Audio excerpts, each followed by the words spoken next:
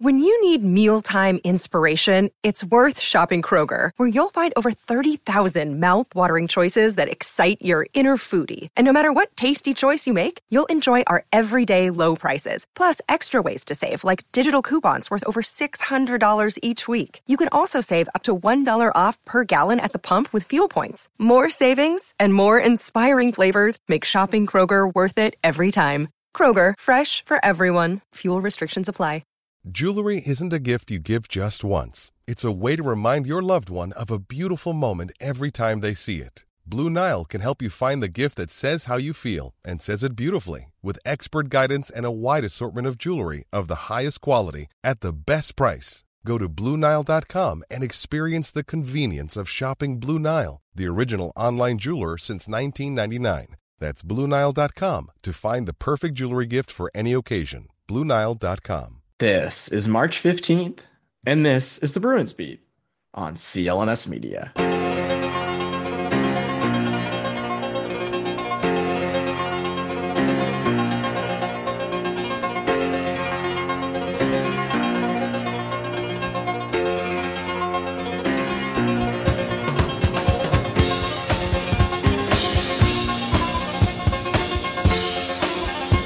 Welcome to the Bruins Beat on CLNS Media. My name is Evan Marinofsky. Hope you guys are having a great day, a great week.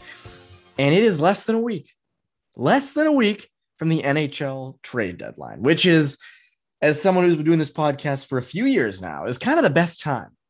So you can come on here and there's just so much to talk about with the market and what could happen and what might happen and what will happen.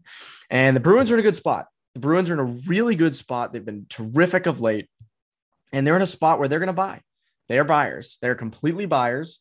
Are they the best team in the Atlantic? Nope. They're getting close, but nope, not yet.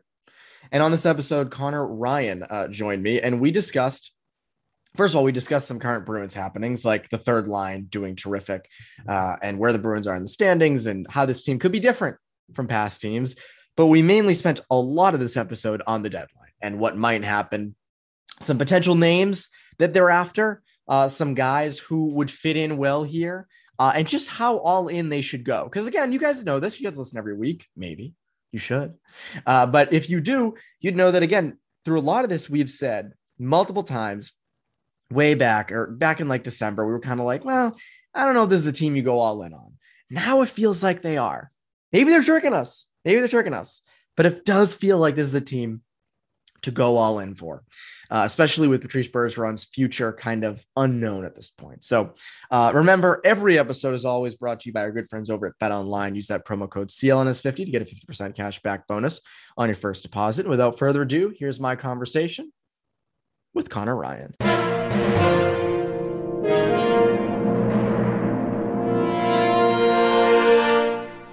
And we're here with Conor Ryan. Conor, what is up? Evan, doing well. How you doing? I've been better. As you know, as we were getting on here, my personal MacBook wouldn't turn on. Just wouldn't turn on. Like it was, no low battery sign, no none of that. The caps lock didn't work. It just didn't turn on. It was just blank. And so I'm fortunate enough to have a work laptop that I'm using right now. Because I guess we got to improvise. So not the worst thing, but definitely not doing as well as you are. Or as well as the Bruins are, who are, a nice little segue there. They are doing terrific of late, 9-1-1 in their last 11 games. The only loss coming to Anaheim, the Anaheim Ducks, who we will get to later in the show when we preview the trade deadline, because it is 1 week from the deadline for us as we record, but when you hear this, it'll be less than a week, which is crazy when it gets down to like the deadline. Right? It's like kind of like getting down to crunch time. Like we've been talking about this for months, and now it's kind of finally here. Finally, and we'll get to it in a little bit, but it doesn't feel like we're hearing a lot about it. Maybe it's because it's a few days it's still a few days from now. But am I wrong to say we're not hearing a lot of chatter? No, you're not getting a whole. Like, there's a potential chance for this deadline to be a dud, just because it seems like either teams are going in the completely wrong direction in terms of like trying to re-sign guys when they should be accelerating a rebuild. Like the San Jose Sharks are apparently going hot after getting Tomas Hertl signed, which makes no fucking sense. It No makes no sense. sense at all. None. But and that's not just from the perspective of the Bruins sure could use him, but in terms of their long-term goal. It's same with like Nashville, who's like supposed to be looking at maybe entertaining an offer for Forsberg before he signs a big deal this summer. And yet they sign, Ekholm to an extension last year, and they could have accelerated this rebuild. It just teams don't know what they're doing, or whether it's the fact that you've seen some teams that have rebuilt on the fly very quickly. These teams are so terrified of moving, useful assets in case 2-3 years down the line, they're all of a sudden rebuilding the new core and they've moved that guy 2 years ago when, again, you're probably getting good value for them if you trade them. So it's a situation where it's either teams are still reluctant to kind of pull the trigger on moves, or there's a lot of buyers out there, not a lot of sellers, or it's, again, that fact that teams are so afraid of being, caught 2-3 years down the road without a vital piece in their lineup, when at the end of the day, the good move should still be to move those assets and get some value back, whether it's draft capital, younger players, prospects, what have you. I don't know why that's so difficult. It's such a, hey, this guy's leaving at the end of the season. But I think part of the reason why you're not hearing a lot, and you're hearing these kind of wishy-washy things, is guys like JT Miller, who was rumored for months, still has a year left on his deal. They don't have to move him. Same with Chychrun. He has many years left on his deal. You don't have to move him. So I think that's kind of the holdup a bit. Again, we'll get to the full deadline stuff later in the show. Nice little primer for what we get to later. Kind of keep you interested, as they say. But if there's anything good going on in the land of the Bruins right now, the top thing is Charlie Coyle in this third line. This is coming together, and it's been a while. This has not been like a week or 2 weeks. This has been a while for them that Coyle, Smith, Frederic is working. And it's funny because we said this, I said this a lot during last offseason, in the sense that you need depth to win, to go deep. Now, granted, have they gone deep yet with this group? Nope, they haven't. Right? Like, it's just regular season success. And that's, but that's all you can get right now. That's all you can get. And right now, the depth of Eric Haula is holding together on line 2. The fourth line has been working. The third line now is producing. You have balance and depth that you didn't really have in past seasons. Yeah, no, absolutely. And I think that third line's been crucial. I mean, you look at so far in March, I think it's been 6 total games. And I want to say that the Marchand, Bergeron, DeBrusk lines combined for, I think, 2 goals over those 6 games. And the Bruins are full 1-1. Now, this was earlier in the year where you didn't really know who the 2C was, or, the third line and fourth lines were sort of out of whack. And you knew going into it that your top line was only getting you 2 goals over a 6-game span. What are you looking at? Like, you're selling at the deadline. Yeah, 1-4-1 is what you think the record would be, not 4-1-1, right? So, it's huge for the Bruins in terms of just putting that line together. And again, that's not a line that was a situation where, go back to January and they had Pasta got shifted down to the second line. You're like, all right, this is new, but like, this makes plenty of sense. Like, of course, there's probably people who are clamoring for that top line to be broken up for a while now. You look at this third line, when they got, assembled, it wasn't a sure given thing that they were going to produce. There was a lot of question marks, right? Because in years past, you didn't know how Coyle and Smith were going to gel together, because on that second line, it didn't seem like it really worked out. And then Trent Frederic, we've talked about it before. You didn't know, is this guy just going to be kind of, pigeonholed as just a fourth line checking player? Like, what's his offensive ceiling? How does he kind of mesh with those kind of players?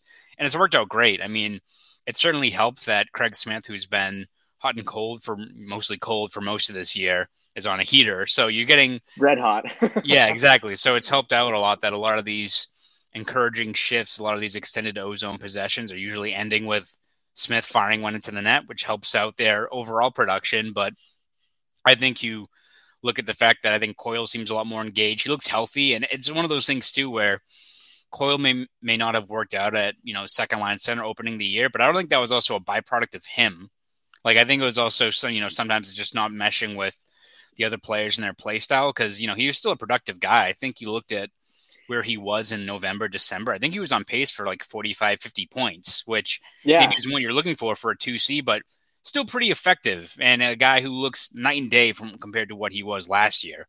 So hopefully that knee surgery helped him out quite a bit. But whether it's Coyle and Smith playing well, which you desperately need, or Frederick, who, again, we've talked about this before, but you look at Frederick's value on this NHL roster, and he doesn't need to be this guy who's going to become a 20 goal scorer. The Bruins would love if that happened.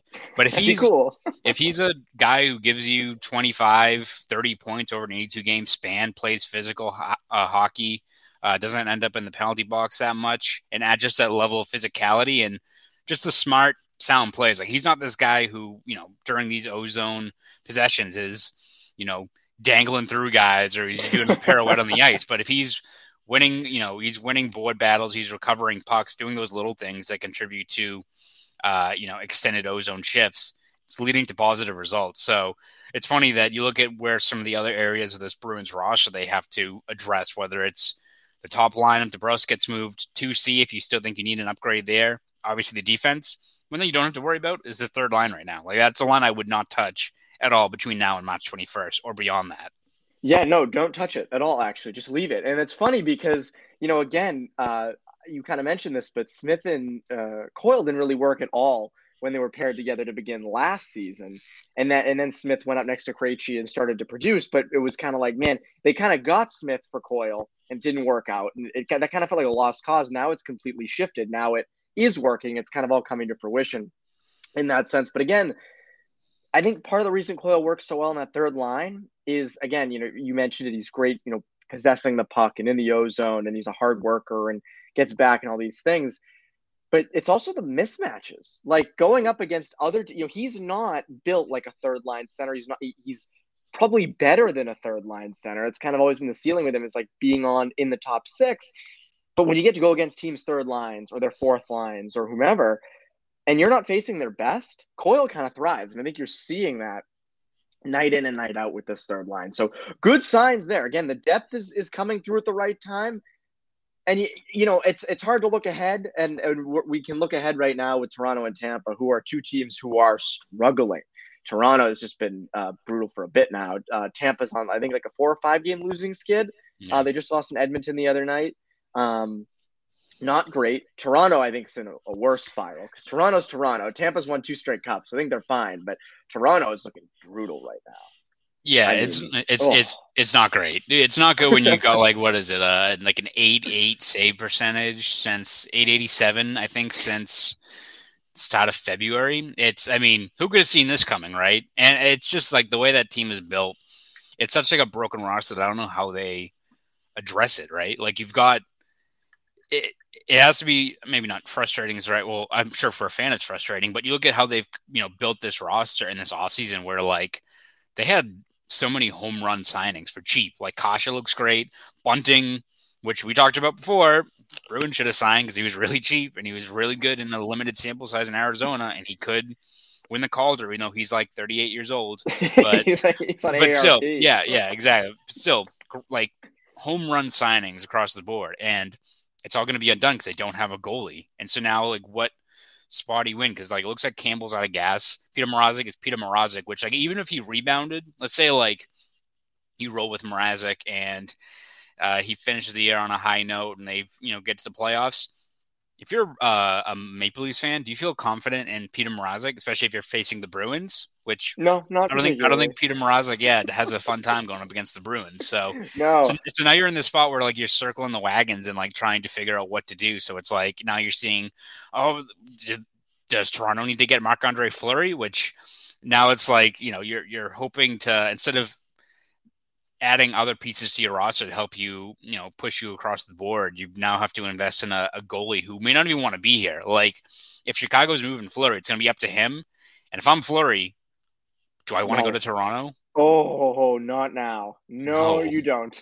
So it's, that is Fleury's always been a lovable guy. I feel like that would be the one place where they would just still find a way to hate him. Because he would just be off. You never know. The defensive front is so bad. Right. Yeah. So it is. If you're the Bruins, you have to be smelling, I think, blood in the water in terms of moving up in the Atlantic, which even 5-6 weeks ago didn't seem like it was going to be the case. But now, whether it's Toronto, which that is a deeply flawed roster, or Tampa, who I think is just more or less in a rut, I'm not worried about Tampa Bay at all. Again, we'll see what happens when we get to the playoffs, because it is going to be like a full 82 game schedule for them. Vasilevsky, fantastic goalie, but how like that workload plays out, it'll be interesting to see how that happens. But if there's a team that's going to rebound, it's probably going to be a team that's won 2 cups and has a lot of winning players on that team. Toronto, not good. Not great. Very scary. No, very scary for them. But I do look at kind of the Bruins' depth, and you say this is something they have not had in past years, where like even last year and even in 1920 when they won the President's Trophy, if memory serves, their third line was not that great. The fourth line was there. Again, you didn't get a lot of production outside of that top line. And it feels like this year it's completely different, where you're getting depth scoring. And who knows? Maybe that's what gets you competitive with Tampa. Maybe that's what gets you past these teams. And again, that's why you kind of got to invest, because you don't know. But yeah, Toronto is catchable. Toronto's 2 points behind. You're 2 points behind Toronto. They're falling fast. And it's funny. It's like Jack Campbell used the All-Star game as like his Stanley Cup. He got to the All-Star game. I was like, all right, season's over. I'm good. Yep. I don't need to do this anymore. And then Tampa, you're 5 points behind. I don't think you're catching them. To me, I still think, and maybe I'm wrong about this, maybe I'd still want to play Florida in the first round over Tampa. And maybe that's just like some PTSD kicking in of like the past couple seasons, because Florida is like absurd and they're only going to get better at the deadline. But I still look at that Florida team and I go, that's kind of beatable. Again, they're nasty, but for 7 games, you never know with Bobrovsky.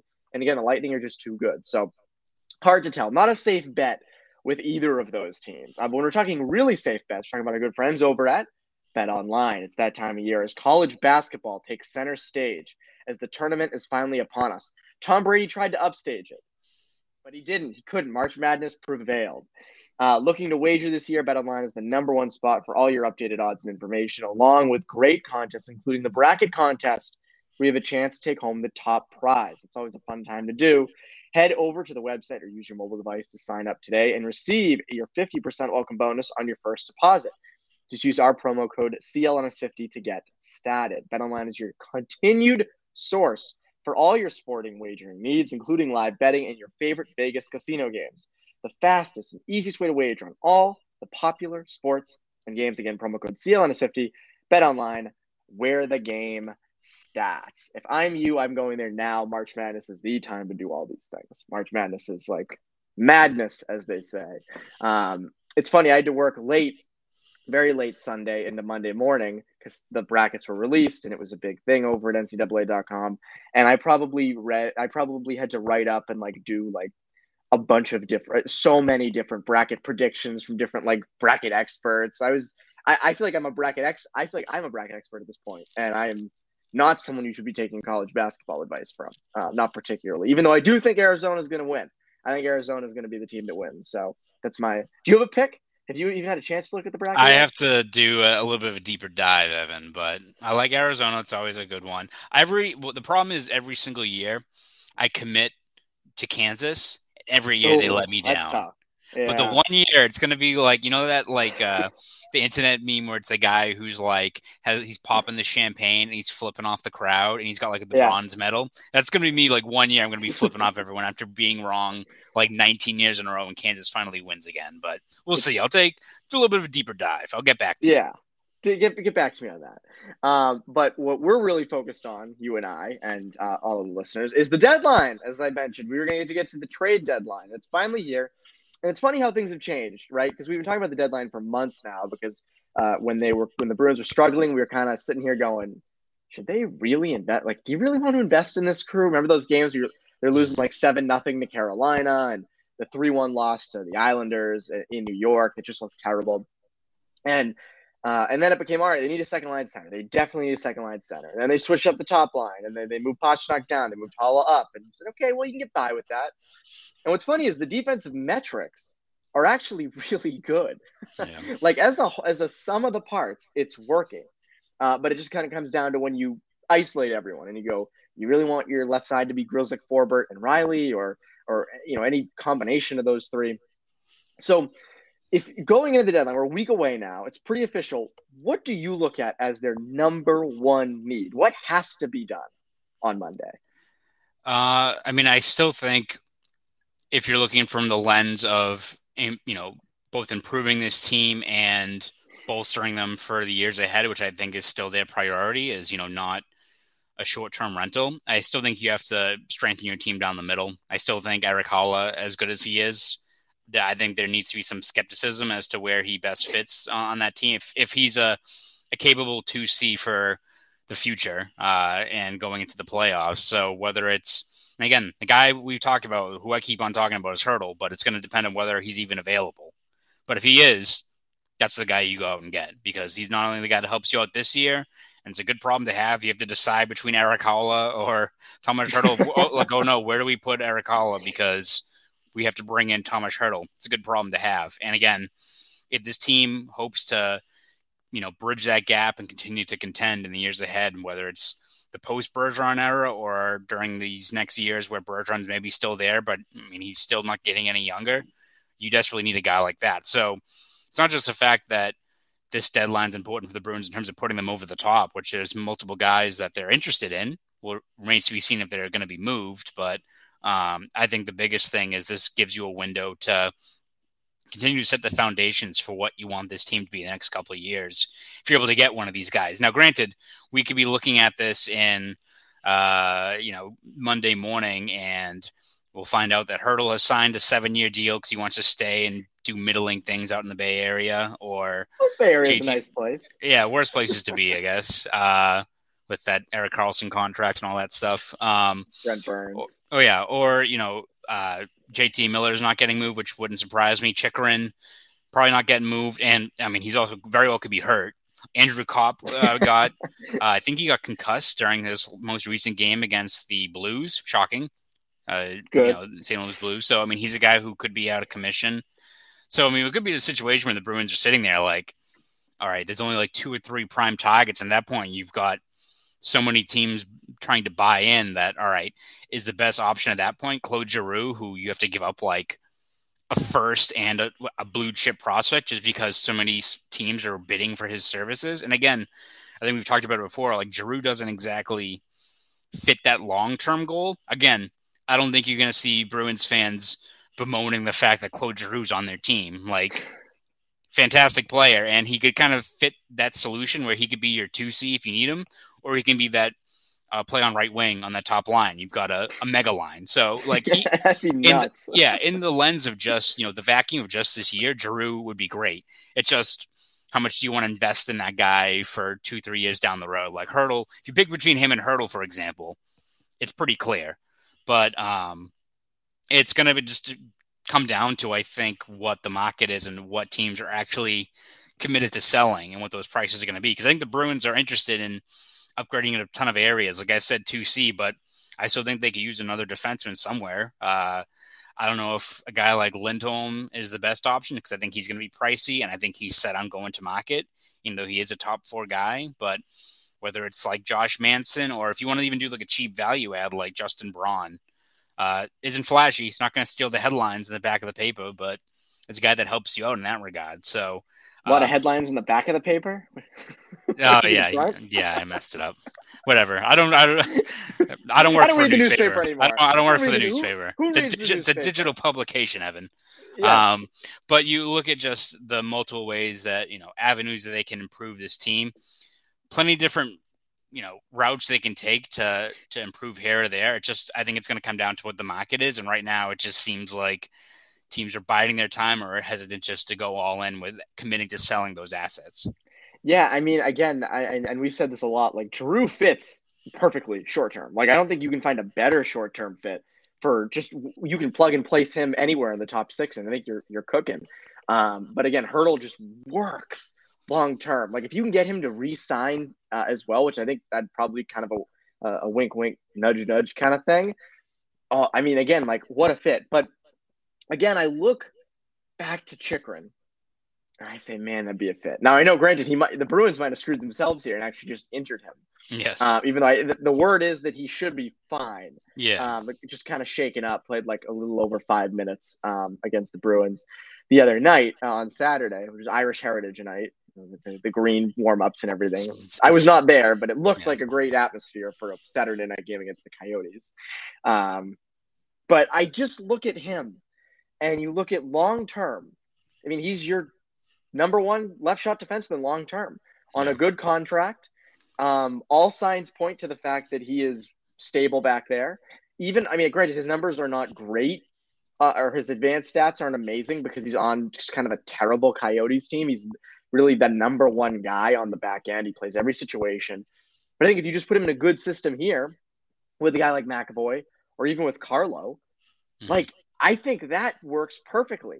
And again, I said this, I think he was either on Bruins Beat last week or Poke the Bear, the two blend at this point.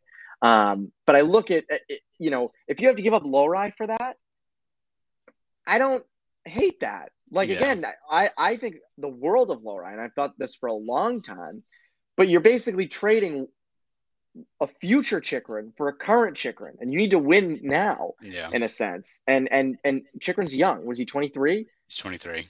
23. He's my age. I said this last week.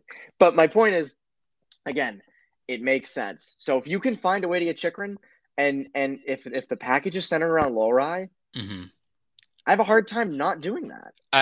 I think my concern with Chychrun is he's a great player. I don't think it's going to be Lowry in a first. I guarantee you Arizona wants Lowry, Lysell a first, and probably DeBrusk and maybe something else. They want that much. That's like nuts. Apparently what I think it was Greg Wyshynski said, they want multiple firsts, like 2 or 3 top prospects and like an NHL player. This is the same team. This is the same team that would not give in on salary retention to the Bruins for Oliver Ekman-Larsson. Like, Bill Armstrong is not going to budge for a guy that's got that many years on his contract. They don't need to move right now. He's only going to move him if he gets a legit piece. And again, this is why when we talked about Chychrun before, and we revisited when we said that when the reports were out there that the Bruins are still interested in him, but I initially took Chychrun off the Bruins, sweepstakes list a while back because Rask retired and Swayman became the number one, because I thought the only thing Arizona would budge for would be Swayman. And it's not going to be the case anymore, but if he's off the books, which he would be, I think they're going to ask for Lowry and Lysell for a guy like that. And again, they have no leverage to fold if the Bruins are holding off against that. Yeah, and the other thing is they don't. Again, as I said, they don't have to move him. Yeah, like they can do this every year for like 3 or 4 more years if they wanted to, and just keep like dangling them out there because they're not contending anytime soon. So again, that's another element of like that's just they don't have to budge off their asking price. If someone really needs a Chychrun, they'll pay for him, and if they hit that price, then so be it. A team I do look at though is the Ducks. The Anaheim Ducks are an interesting case because they have a lot of what you might need. Rickard Rakell would plug right into your top 6. He's played center in the past. I mean, you could maybe get by with him being a center. I believe he's on the wing right now with Anaheim. He's mostly a winger. Mostly a winger, but again, maybe you can put him at center, but he can find a spot in the top 6 for him most likely. And on D, either Lindholm or a guy like Manson, who kind of solidifies you as a third pairing defenseman. That could be, again, like you deal for 2 of them, right? Do you see that being a potential thing that they do? Because the Bruins have in the past like trading with the Ducks. Yeah, there's history there, and again, you said within just the lens of just this season, it makes plenty of sense. Like, Rakell is a previous 30-goal scorer. He's had injuries in the past, which you have to be a little bit concerned about. But in terms of that if you're committed to moving to DeBrusk, for example, and you're trying to find a good bet to place in that top line, guy like Rakell, who's a shifty player, good shot. Again, most guys do pretty well with Marchand and Bergeron, so Rakell, you would imagine, would fit in pretty well there. And if not, and you have to move him around, he's still a valuable piece somewhere. You'll find a spot for a guy like Rickard Rakell. So that one makes sense if you're trying to focus on adding some more scoring pop on the wing, if DeBrusk is indeed going to be moved by next Monday. And then, either Manson or Lindholm. I think the Manson would definitely help out within this year, even though you have to, go through the, whether it's eating his contract, because I think he's up for like a $4.1 million cap hit, or like with Lindholm. Lindholm makes plenty of sense within the fact that he's top 4 guy, big body, even though he's not necessarily like a bruiser. He's not like this 6'4", and he's going to be like rocking guys all over the ice, but still 20 plus minutes a night, is able to rack up points. At least he's a guy that you can pencil in top 4 and not have to worry about it. Like if your top 4 is McAvoy, Grzelcyk, Lindholm, Kahlo. You're doing pretty well. It's That's just a good whether, top four. it's just the fact that for him, it's the guy that you want to build for the future with. Because again, makes sense, 27, free agent, but I think he wants to go to market. And you look at his numbers, they've kind of been like a little bit on this downhill trend over the last couple of years. Now, he has played a lot this year with Jamie Drysdale, who's a rookie, or if not a rookie, he's like 20. So He's very young. Yeah, I don't know if that has maybe hampered Hampus's stats a little bit. Whoa. Yeah. So, I mean, that could be the case, or it could be a guy who's just 27, 28 and is starting to decline a little bit, which if that's the case, you don't want to be the guy handing him that checkbook. Like an Ekman-Larsson type thing. Yeah, exactly. So there's that risk there. But again, it also, I think it kind of comes down to one, what the cost is, and two, what else is out there. Because it's like, again, if no one else is available on defense and it's like, well, we just have to give up to get Hampus Lindholm instead. No one's going to be like punching a hole in the wall. Same with Giroux. Like, oh, well, can't get Hurdle like JT Miller. I guess we have to get Claude Giroux. Like, guess we'll settle for this. Yeah. At the very least, like, as much as I think Bruins fans and I think the Bruins want to have this team improve this summer or improve ahead of this postseason and then have foundations in place for the coming years where you get excited about, all right, we've got, Hurdle here next year. We can run it right back, or we at least can build off of this if Bergeron retires. Don't have that same good tidings if it's maybe a guy like Lindholm who goes to the market, or Giroux who, even if he resigns, it'd be like 2-3 years. Like, it's more of a short-term gain. But if it helps you out this year, which this team's rolling pretty well right now, I don't think, again, you're not going to, either way, it's a win-win. And the only lose-lose situation is if the Bruins either aren't able to get any deals done and they're still a good team, but you're still looking at for a second round, or it's a case where the market is so barren they have to overpay for a guy where it's like, all right, we had to give up, if like you get Lindholm, who's a free agent, and you had to give up one of Lohrei Lysell for it, then you're okay, shit. But yeah, exactly. If you get a first and like a Studnicka and another guy for Hurdle, and then you sign him long term, that's great. And again, as you said with Chychrun, if Chychrun's available and you get him for a first and Lohrei, that's one where you're like, all right, you got to give to get, but you got this guy in place for a couple of years now. So that's the only other lose-lose if they have to throw in really valuable assets for guys that are either a short-term gain or a pending free agent, especially. It comes down to what the other Atlantic division teams do. Again, Toronto, Tampa, Florida all bolster up, and you kind of do nothing. When you could have done something, that's another huge loss. Like, that's another, arms race, we just lost it. So I will ask you this to end. What do they do? What are your predictions? I think we did this back at the beginning of the second half. I said they would go for JT Miller and Nick Leddy of the Red Wings. That's who I said. I'm not going to stick with that. I think it's going to be very different. But what do you think they're going to do? Because you said Hurdle back in the day, so that might still hold. I will do, and it's going to be wrong immediately because I know Hurdle's going to sign a contract. I say they get Hurdle and Jacob Middleton. Fuck! I just wrote this down. And they get Ricard Raquel for DeBrusque and maybe a pick or something like that. Oh, so you think they do both? You think they get a package deal? I'll say this right now, but I'll have to go and get that cap to work because I have to look at that because you have to do a little bit of finagling there. But I think it's just gonna come down to what the market is, what teams are selling. But you've got multiple ways to improve this roster, whether it's just slightly bolstering it with a guy like Middleton or Raquel, who I don't think is going to cost so much as a pending free agent, or a guy like Hurdle. It's all, it's going to just depend on who's out there and what teams are committed to selling. But if you have multiple teams interested in moving assets, the Bruins can make quite a few trades that, even if it's maybe something that's marginal, like Middleton, who we don't really know, he's 25, it's first full year in the NHL, but helps you out, then it works out. So that'll be my pick. I'll do Hurdle, Middleton, and Raquel. Okay, I was going to say Hurdle and Middleton, but I will add to this as well. I'll go with the Ducks, but I'm going to go a little bit bolder. I'll say Raquel and Manson or Raquel and Lindholm. They'll do one of those two. So the Raquel, Lindholm, if you did Raquel and Lindholm, I'm not saying both. I'm saying or. So you're either doing Hurdle and Middleton or Raquel and Lindholm or Raquel and Manson. If you were to do any of those three, I think you're such a better team. And if they did what you just said, then you're a cup contender. Like no doubt. If you got Hurdle down the middle and you got Raquel as well, and you got Middleton on the back end, like I think you are a Stanley Cup contender at that point. It just comes down to Jeremy Swayman holding up a net with Lena Solmark behind him. So lots of interesting stuff. Again, we'll have a lot of coverage for you as the deadline gets closer. What can the people look forward to over at Boston Sports Journal, Connor, for the deadline?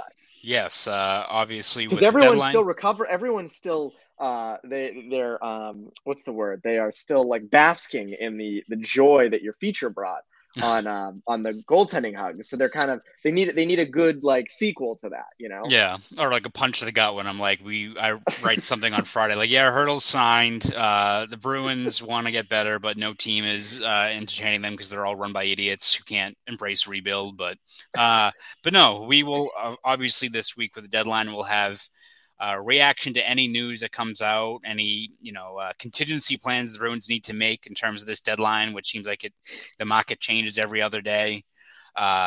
Predictions, all that good stuff. As you said, yeah, we had a great feature came out about Jeremy Swayman and Lena Solmark.